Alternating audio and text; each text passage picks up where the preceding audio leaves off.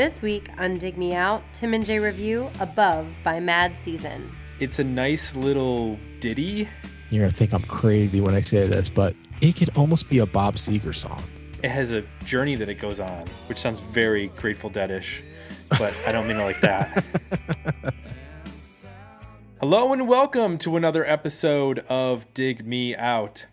I'm your host, Tim Minichi, and joining me once again, my co-host, Mr. Jason Ziak. Jay, we are in episode 114 of the third season of Dig Me Out, and it's my turn to make a pick. My turn. It's my turn, Jay. It's not like my 2-year-old. Yes. Can I be next? No. No. Oh. I haven't gotten there yet because Nina doesn't speak, but I'm sure she will be demanding to have her turn very soon. Enjoy the 1 to 2-year-old. I think that was the most fun. After that, it starts. It's all downhill. Well, it just starts to get a lot more complicated. Right. They just become way too smart. She's already outsmarting you. Yeah, at 2 years old. Yeah. Yes, absolutely. Nice.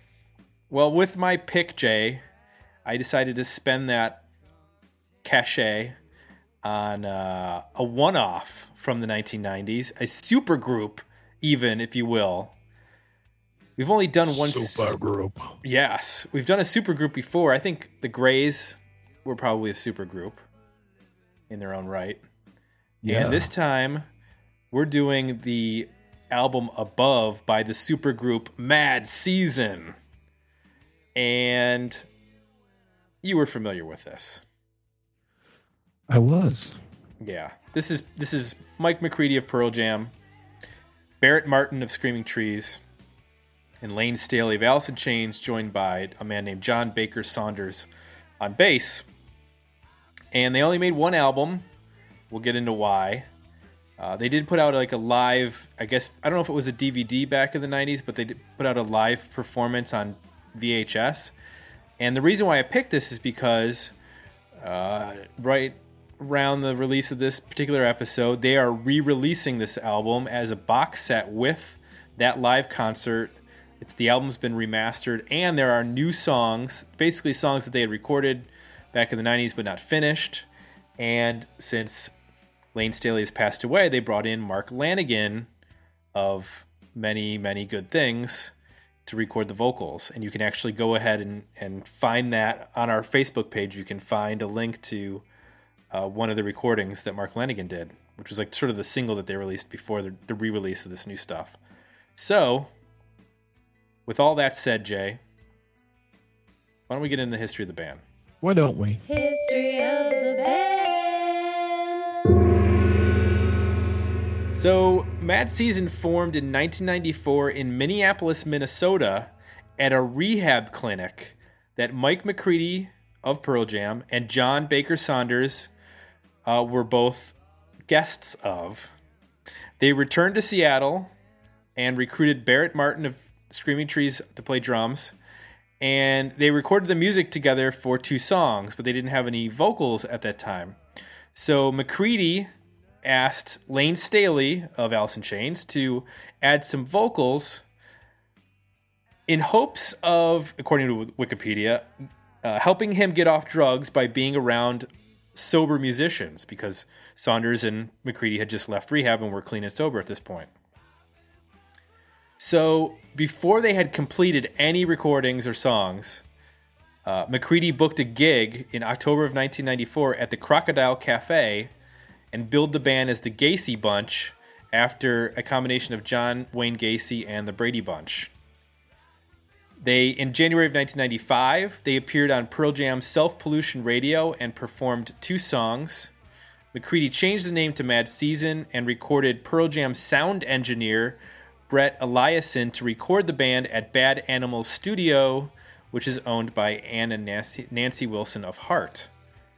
They did 2 rehearsals and 4 shows, and then the band spent about 2 weeks recording their debut album Above, which was released by Columbia Records in March of 1995. The album hit number 24 on the Billboard Top 200, and the song River of Deceit hit number 2 on the mainstream Rock Tracks. That's not the main Billboard 100 chart. It's the mainstream rock track. So I guess that's kind of, you're dialing it in there. You're really drilling down the information for that particular chart. In 95, they played some shows. They released live video, which I mentioned, Live at the Moore. And they recorded a cover of John Lennon's I Don't Want to Be a Soldier for the Working Class Hero tribute. In 96, McCready and Martin returned to their respective bands. Saunders joined the band The Walkabouts.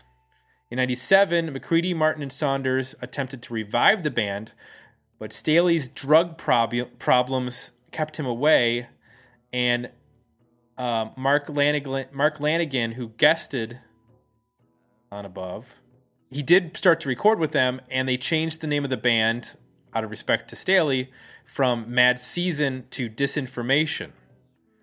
Slow progress for the band in 1998. In 1999, Saunders died of a heroin overdose, and Staley in 2002, April of 2002, also died of an overdose. So that pretty much put the kibosh on Mad Season doing any more recording. They played a benefit show with Jeff Rouse and Rick Friel in May of 2012. And that same month, McCready said that they had 10 to 12 Mad Season songs partially done, but they didn't have a singer for them. It was in July of 2012 that Martin confirmed that Lanigan would sing on some of the new songs. And then, of course, the box set's coming out with the Moore concert all this spring, and the songs with Lanigan. So that's it. That is everything about Mad Season and their one album. I think that pretty much covers it. I don't think there's anything I'm missing on all that. So, if you want to request a band for us to review, me? You, Jay, head on over to the request a review page at digmeoutpodcast.com. We did get a couple of Facebook feedbacks for this particular album. David Dirty Gert Gorgos said, could there be a more 90s history of the band? Singer and bassist meet in rehab, form band, one dies of an overdose, and the lead singer dies of an overdose. Yes. Not much more 90s than that. Yeah. Jeff Haynes mentioned about the re-release of Above with the DVD. Eric Peterson said, this might be the saddest story of the whole 90s scene in Seattle. Mad Season, along with Hater and Brad, was one of the great side project bands of the era. I guess I never really thought about it, but Brad really is like a side project band for Stone Gossard. And then Steve Helton said, damn, that's a great record. You never thought of it. What do you mean? I just didn't. The first Brad record is so in its own entity that I didn't really think of it as being a side project. I just thought of it as being this weird one-off sort of thing, and then it turned into like a real band. But I don't know if it really was meant to be like a side project band. I don't know. We'll have to talk to Stone Gossard about that. He can clear that up for us. So, anyway, that's our Facebook feedback. Let's get into the album, Jay. Since I brought this to the table, that means you have to give us your opinion on it first. So, was revisiting Mad Season above your expectations, or did it fall below? It was above. I listened to this record quite a bit when it came out. I don't know that I own the CD, so I don't know how I did that. Maybe I copied it from somebody or something. But I was, familiar with all the material. So it's always interesting when we revisit albums like that, which songs kind of stick with you over time, and you recall which ones you appreciate more now than you did before, which ones you don't like as much as you did that now. So I went through a lot of that. I think overall, my first impression of it is that, now that I'm working for the man and I can afford a little bit better audio gear, a nice set of headphones and, a tube amp and those sorts of things. Maybe the first thing I noticed was this album sounds gorgeous. It's a really, really, really great sounding record. It's got a really good sort of live room sound, and it's really warm. And in the first song, "Wake Up," that production, and that quality of sound really draws you in. It's a kind of a real quiet open. It literally feels like you were sleeping and you're sort of just waking up, and there's just this kind of quiet music building. You can notice, you hear like the bass, as the bass amp speaker buzzing a little bit. You just hear all these little details. It's really intimate. And the production goes a long way to pulling you into this record.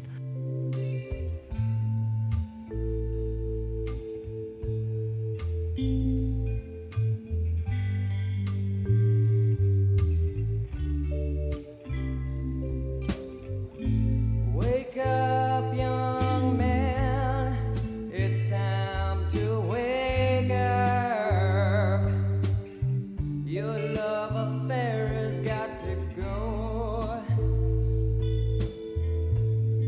For 10 long years,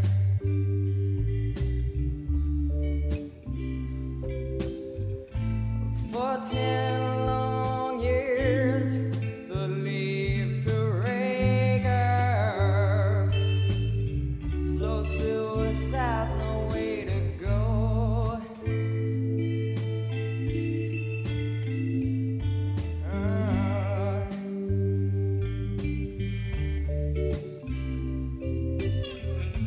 Blue clouded gray, you're not a crack up. Dizzy and weakened by the haze, moving onward. So an infection, not a phase. Yeah.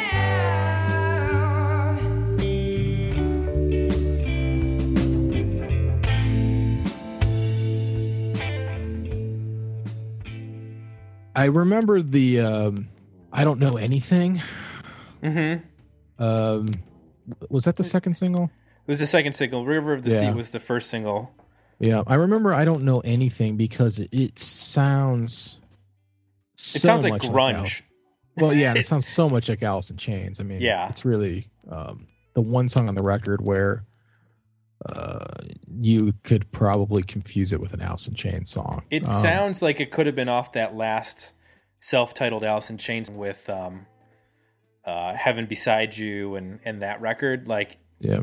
totally sounds like. But to me, if you were like, if there was a time capsule in the future and somebody opened it up and they're like, what is grunge? If you played that song for them, that to me, that is grunge. Like that chugging guitar where he does that little bend at the end of the riff and The harmonics even and the harmonics and the lyrics are so Well, that 90s alternative. There's a line in there where he says, when the teacher put the ruler down on my hand, I laugh. Like, yeah. Well, the reason I bring that song up in comparison to something like "Wake Up" is that my lasting impression of this record over the years, and I mean, I haven't listened to it probably since, 97 or something, my lasting impression of it was, I Don't Know Anything. That sort of sound. I just, if you would have asked me before I revisited it, what this album sounded like, I probably would have said, oh, it was sort of like a slightly less focused Alice in Chains. But going back and listening to it and, sort of being drawn in by "Wake Up" and then taking the journey through the rest of the record, there's a lot more here than that. And I think what's really interesting about it is you can tell these guys they sound liberated in a little bit of sense, or they seem like, this band is an opportunity for them just to do what they love and not necessarily maybe be confined to whatever their other band's label is. So I hear a lot of Mike McCready really just enjoying playing guitar. It sounds like, and just playing long solos and writing riffs that they sound like, they could have came off Pearl Jam 10, but at the same point, you can hear like the Zeppelin influence, or he'll shift to a riff that's sort of Zeppelin-esque, and he'll go into a guitar solo that's, sort of Jimi Hendrix-esque. He sort of visits all of the classic rock stuff that I think that I loved about the early Pearl Jam stuff, but I think I feel like he kind of got squashed a little bit in that band after the first 1.5 records, and they sort of went in this like direction of like trying to be Minor Threat, or I don't know what they, all the Fugazi. different Fugazi, and now they're trying to be Bruce Springsteen, and they're wearing all these other sort of coats or whatever analogy you want to make or metaphor, but he's sort of been marginalized in the band since I think since the early days. So I don't know, when I listen to this record, I really get the sense of like he's having a blast, and he's just just really seems passionate about his playing, and this music seems to fit him really well. At the same time, I think this made me see Lane Staley in a whole other light too. So I always think of him as sort of I don't know if it's a baritone, but sort of that sort of a leap, a low, a lot of double vocals, like, and his style was so ripped off and so much that it became hard to appreciate him even when you listen to the Alice in Chains stuff, because a lot of times they're either harmonizing or it's doubled, or there's so much other thick guitar stuff going on you can appreciate it. But this is a record where, in a case of a song like Long Gone Day, Artificial Red, where things are quieter, and you can really appreciate the tone of his voice, his range, his ability for melody, which I think I was sort of alluding to earlier, was that, with Alice in Chains, the melody sort of, I don't know, followed like a minor kind of guitar riff pattern, sometimes almost doubled whatever the guitar was doing. In this band, he does other things, he does, he invents his own melodies and goes in different directions than the music does. And so it really made me appreciate him. And I think to me, it sounded like he was, in a good place when they made this record. I mean, I'm sort of just theorizing based on the history you gave me and just sort of the lyrical content. It seems to be, I don't know that it would be upbeat, but at least like sort of accepting of, the circumstances he was in at that time, and, maybe being a little bit reflective and considering things a little bit, not really angry or placing blame or anything like that. So lyrically, I think it's pretty interesting for him as well. So I was drawn in by it. I enjoyed it quite a bit. I'd be curious to hear what you thought of it after all this time and how well it kind of stands up. It was interesting going back, because I think I had the same impression as you, that this was like sort of a Alice in Chains, but a little bit experimental or a little looser. And it, like you said, it definitely shows off a different side to Lane Staley, not just in the slower stuff, but if you take a song like I'm Above, at like 2:10 into that song, he does this vocal riff that sounds like it could be like Chris Robinson from the Black Crowes. Like, he just like belts it out. It's very unlike any of his singing, whereas I always think of him, like, to me, like the prototypical Lane Staley vocal is like Man in the Box or Rooster, those sorts of songs. And it's a much looser performance on that song. So that you're talking about the pre-chorus of that song? Yeah. I'm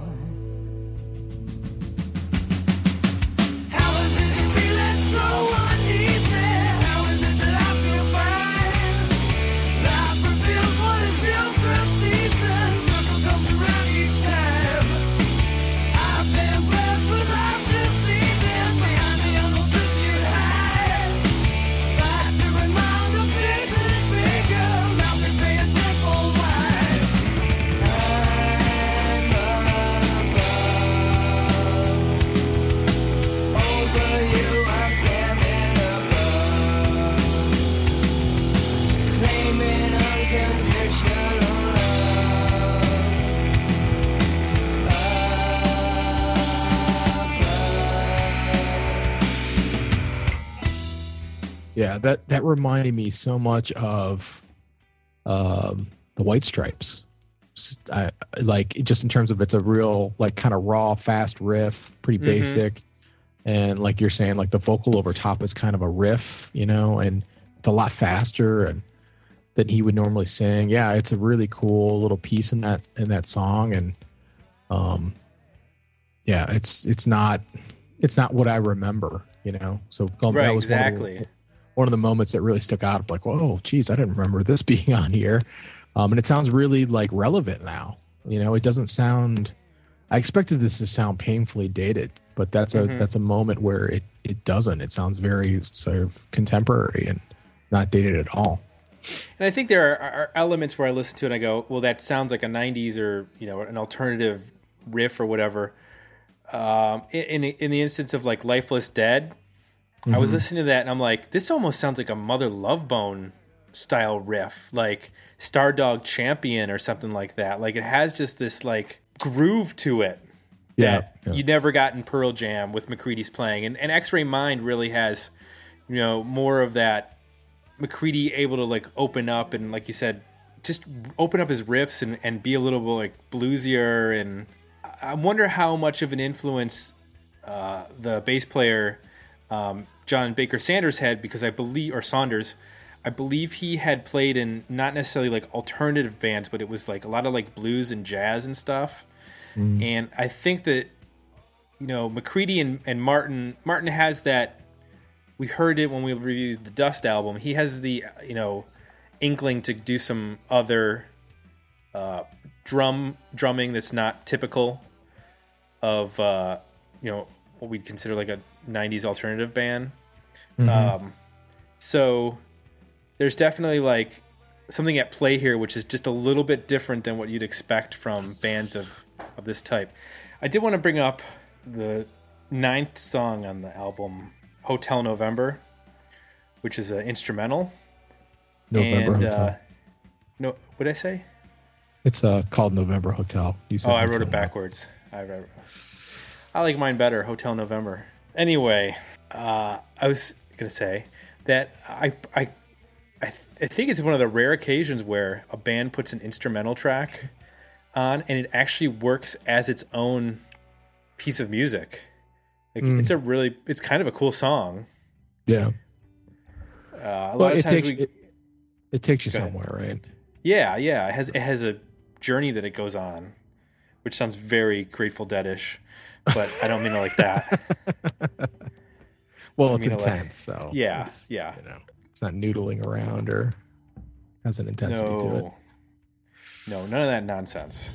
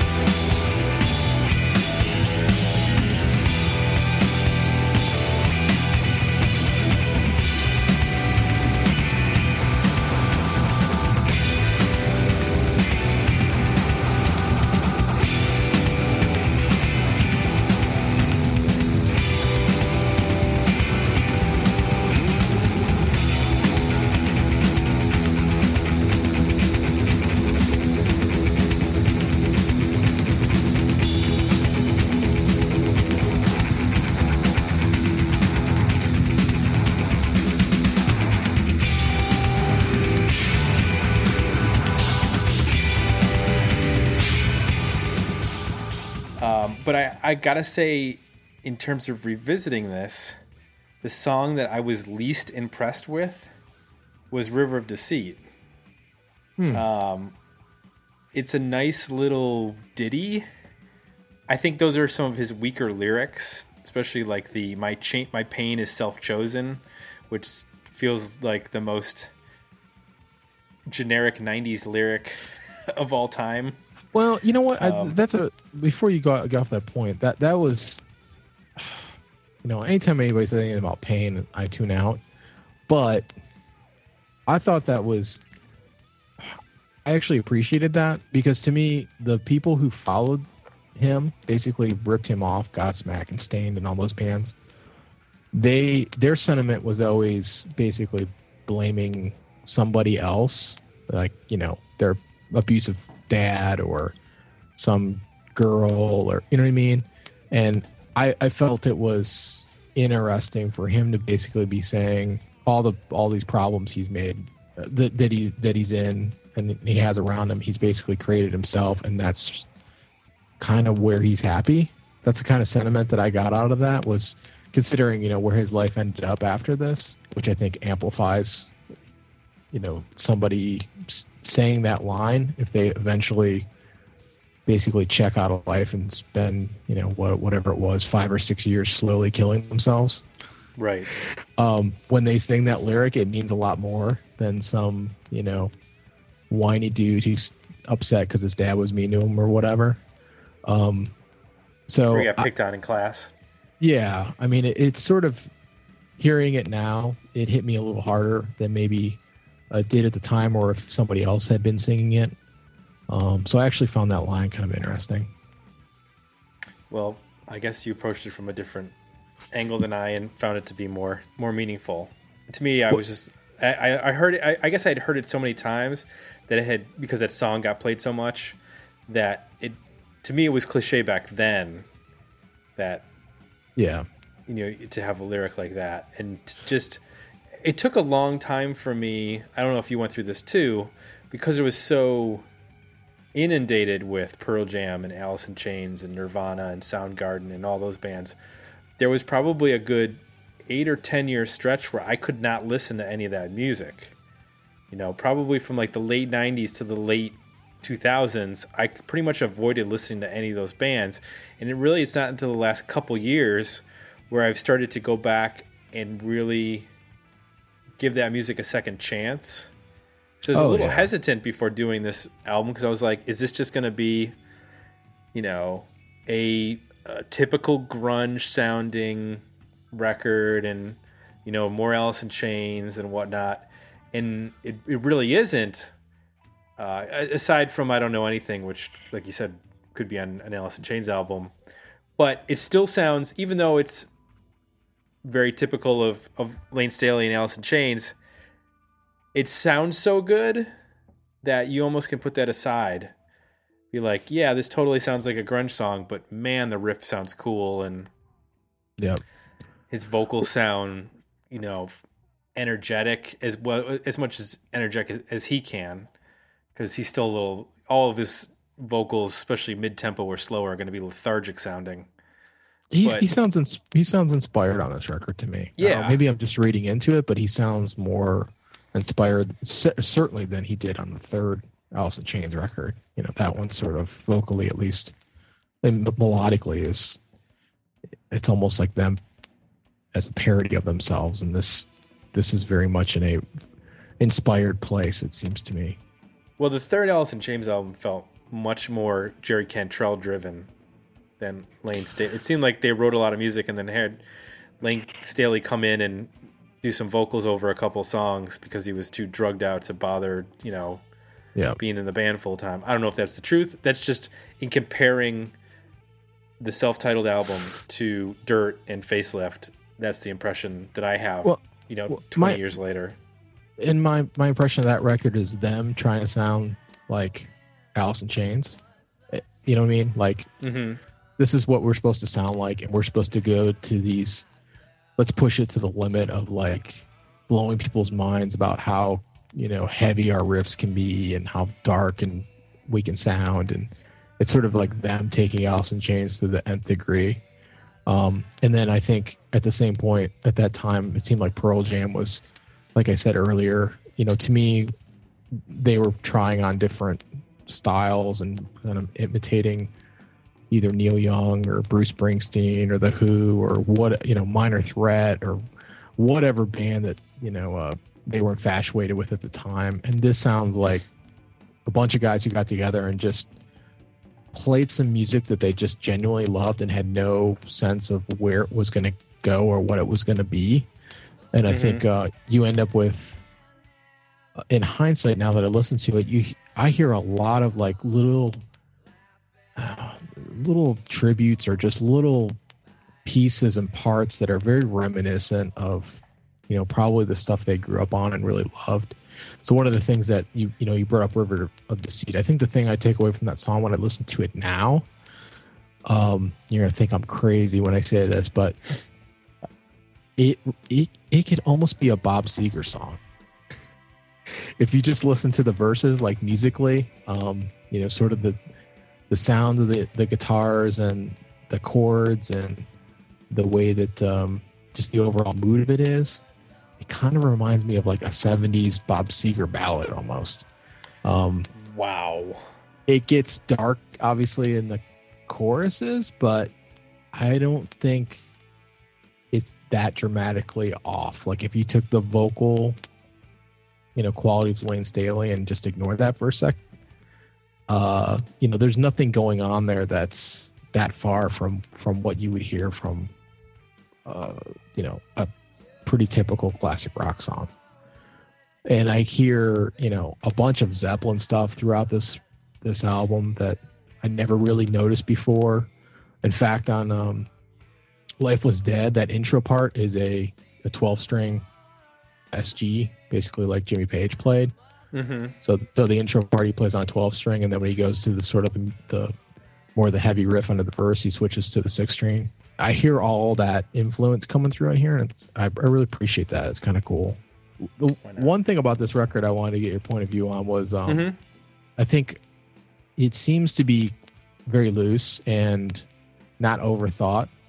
And I struggle a little bit with the idea that if they had spent more time with these songs and really kind of refined them a little bit more and, shortened them up and got them a little bit sharper, and didn't let them, several of them, after you get past the second chorus, you've heard the song and not much more, there's not much more to hear, but it still goes on for another, 3 minutes or 2 minutes.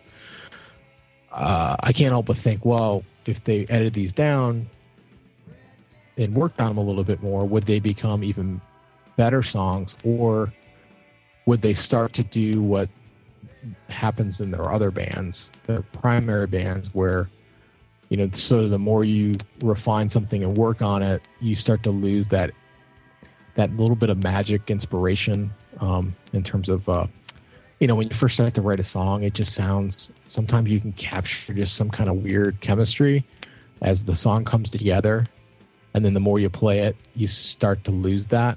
And the repetitiveness starts to kill the sort of loose energy, because everybody finds their part, and then they start refining down their part. Yeah. So do you think if they were to find this, it would have been better or not as good? I think as an album, as a 10-song, start to finish album, it works so seamlessly, and it ebbs and flows. It doesn't start the way you would think it would. It starts with that, like you said, that song that sounds like it's literally waking up, and it's so subtle in its dynamics, and builds and retreats and builds and retreats, and there's like a saxophone solo on one of the songs. And I think part of the reason they were able to make this record was because of the success with their other bands. They were able to put this out on a major label, get it onto the Billboard charts, and there's really a lot of weirdness on this record. And when you think of the other like grunge supergroup from the 90s, which would be Temple of the Dog, that's that's got a lot of radio songs, whether they intended it or not. There just are. Mm-hmm. And this to me works magically because they only had a couple practices and a few shows to figure these songs out, and then they went into the studio and laid them down. And I don't, I would have loved to spoken to the guys in the band, or maybe even the guy who produced the record. They're all sort of out of our reach, and just how much of this was even improvised on the spot. I got a feeling that some of these songs, they might have just had a skeletal sort of approach going in. Maybe there's just a chord progression and some sort of melody, and then they built it up from there in a live in a room and then after a couple takes recorded it, because a lot of them just feel so of the moment, and so like Artificial Red. There's nothing on any Alice in Chains or Pearl Jam record that I can think of where McCready's playing like that. Like there's a real delicateness to it, and even though it's not it's not a fluffy song, it's just sort of that song and some of the other ones are so they're so minimal. Red? Yeah, and like they do that trade off. That's a straight up blues song. I mean, in terms of the foundation of that, Yeah, but it's so minimal in the playing, and you don't think of the minimalness with Pearl Jam because it's a 5-piece, or Alice in Chains because of the huge chords. And I love the part when they trade the vocal and the guitar back and forth.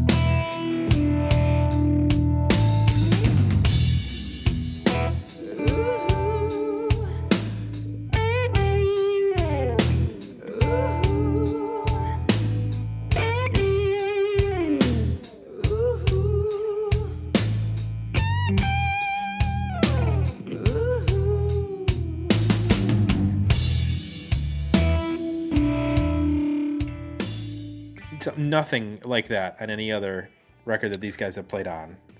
Yeah, it's nice to hear them working in those weird little patches here and there where they allow a little blues in or a little jazz or whatever's going on that sounds like it would be a bad idea, but it actually works out.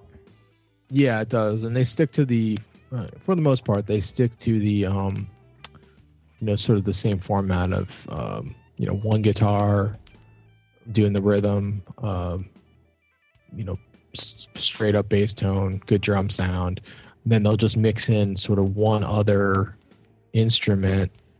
Sometimes it's like xylophone or some sort of keyboard, or a lot of times it's acoustic guitar mixed with like a clean Strat sound, which is kind of nice. Mm-hmm. But they keep it pretty simple. And I think that's benefits because they're such good players.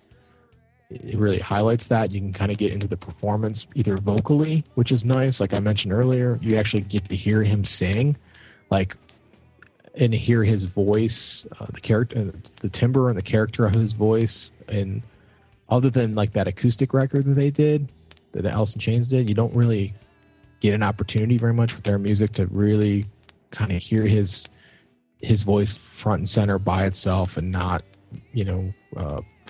synced up with another instrument or doubled or what have you. So the sticking to that format, I think, really benefited this record quite a bit, and not getting overboard with doubling all the guitars and going crazy with stuff. So I think we're both, I'm going to assume for you here, Jay, that we're both at a worthy album for this record. Is that fair to say? Yeah, I think it's a journey. It's kind of neat. I mentioned Wake Up.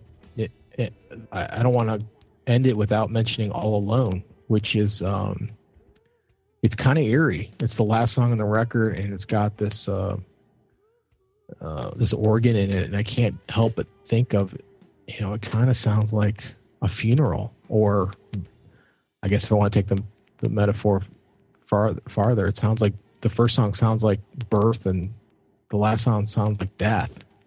Not in terms of like aggressiveness, but it just sounds like passing. There's even like the vocal in it is kind of like he's doing like this chanting. It's almost sound like monks or something chanting. There's not really any words in it.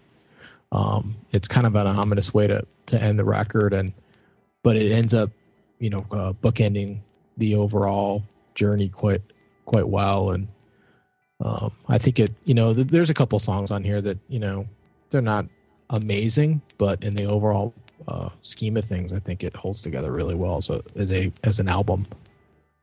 And I don't think we need to go into, if you like such and such bands, you're going to like this band. It's pretty obvious from us talking about it. But here's my final question. In terms of Lane Staley, is this really the album that people should listen to if they want to get a slice of Staley in terms of the overall range that he shows? Or do you think it's still better to go with like a Dirt or a Facelift to get your impression of Lane Staley as a vocalist? Oh, I think this is my favorite vocal performance of his on a new record. I think Alice in Chains is about him. It's about a band, and it's about him and Jerry Cantrell working together. So when that band's great, it's those two guys and Sean Kinney and the rest of the band, but it's particularly those two guys merging and becoming one almost between the guitar part and the vocal stuff that they do together. And that's what that band is. So I see this record as, if you're really a fan of just him and you kind of want to hear him separate a little bit and sort of, explore his own sound, but still be familiar. I mean, they're not doing anything goofy on here. Still within the same ballpark. I don't know. I think this is the record to listen to. Unfortunately, there's not much. I mean, you got 4 Alice in Chains records in this. Yeah. Anything else that you can hear him on? He did that cover of Another Brick in the Wall for the Faculty soundtrack, which I just recently watched The Faculty, and that cover might be the best thing about it. So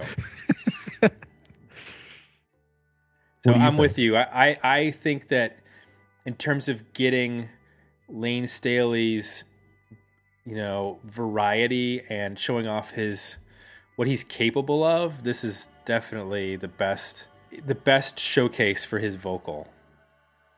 He's able to play in so many different colors with his vocal that it's kind of eye-opening, and you realize how little bands like Godsmack and those other bands that were ripping off Alice in Chains so blatantly because they named their band after an Alice in Chains song, they were basically snipping one tiny little bit of what Alice in Chains and what Lane Staley did as a vocalist and copying that. But there's no way that they could do songs like Wake Up and All Alone and the stuff that's much more introspective and much simpler and more restrained. They keyed in on the songs like Wood and Them Bones and totally ignored the range that Lane Staley had as a vocalist. So it made me think or wish he was still around, and it's easy to kind of hear Alice in Chains and think, for the most part, it's like I think that band did everything that they needed to do. I don't know. When I listen to their music, I'm not like, wow, if they were still together, and well, I guess they are technically still together, but if he was still alive, they were still making music, what would it be like? They would be, going in this direction or that direction. I kind of feel like it ran its course and they made the music they were supposed to make together. Whereas when I hear this record, it opens up a whole new spectrum that I didn't even know he was capable of. It makes you start to really wonder, had he gotten his life together and been able to make more music, what other things he could have done that would have really surprised people and, broadened his audience, I guess. Yeah. Agreed. So that is our review, our revisit of Mad Season's album Above. If you like what you heard on this particular episode, head on over to our iTunes page and leave us some positive feedback. We would greatly appreciate it. And don't forget, if you would like to request an album for us to review, hit our request review page at digmeoutpodcast.com. And that's it. We're out. For Jay, I am Tim, your Dig Me Out hosts. And we'll be back next week with another episode of Dig Me Out.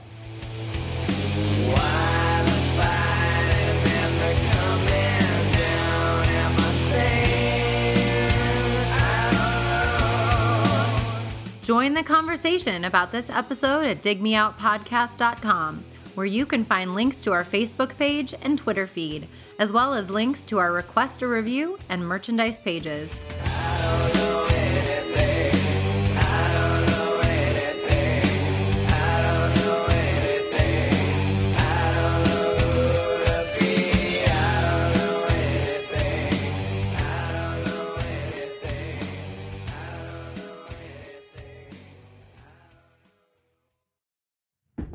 Now, the one thing I You good? Sorry, the cat is running around like a fucking madman, jumping on top of the table. Just Why not? why not? Exactly.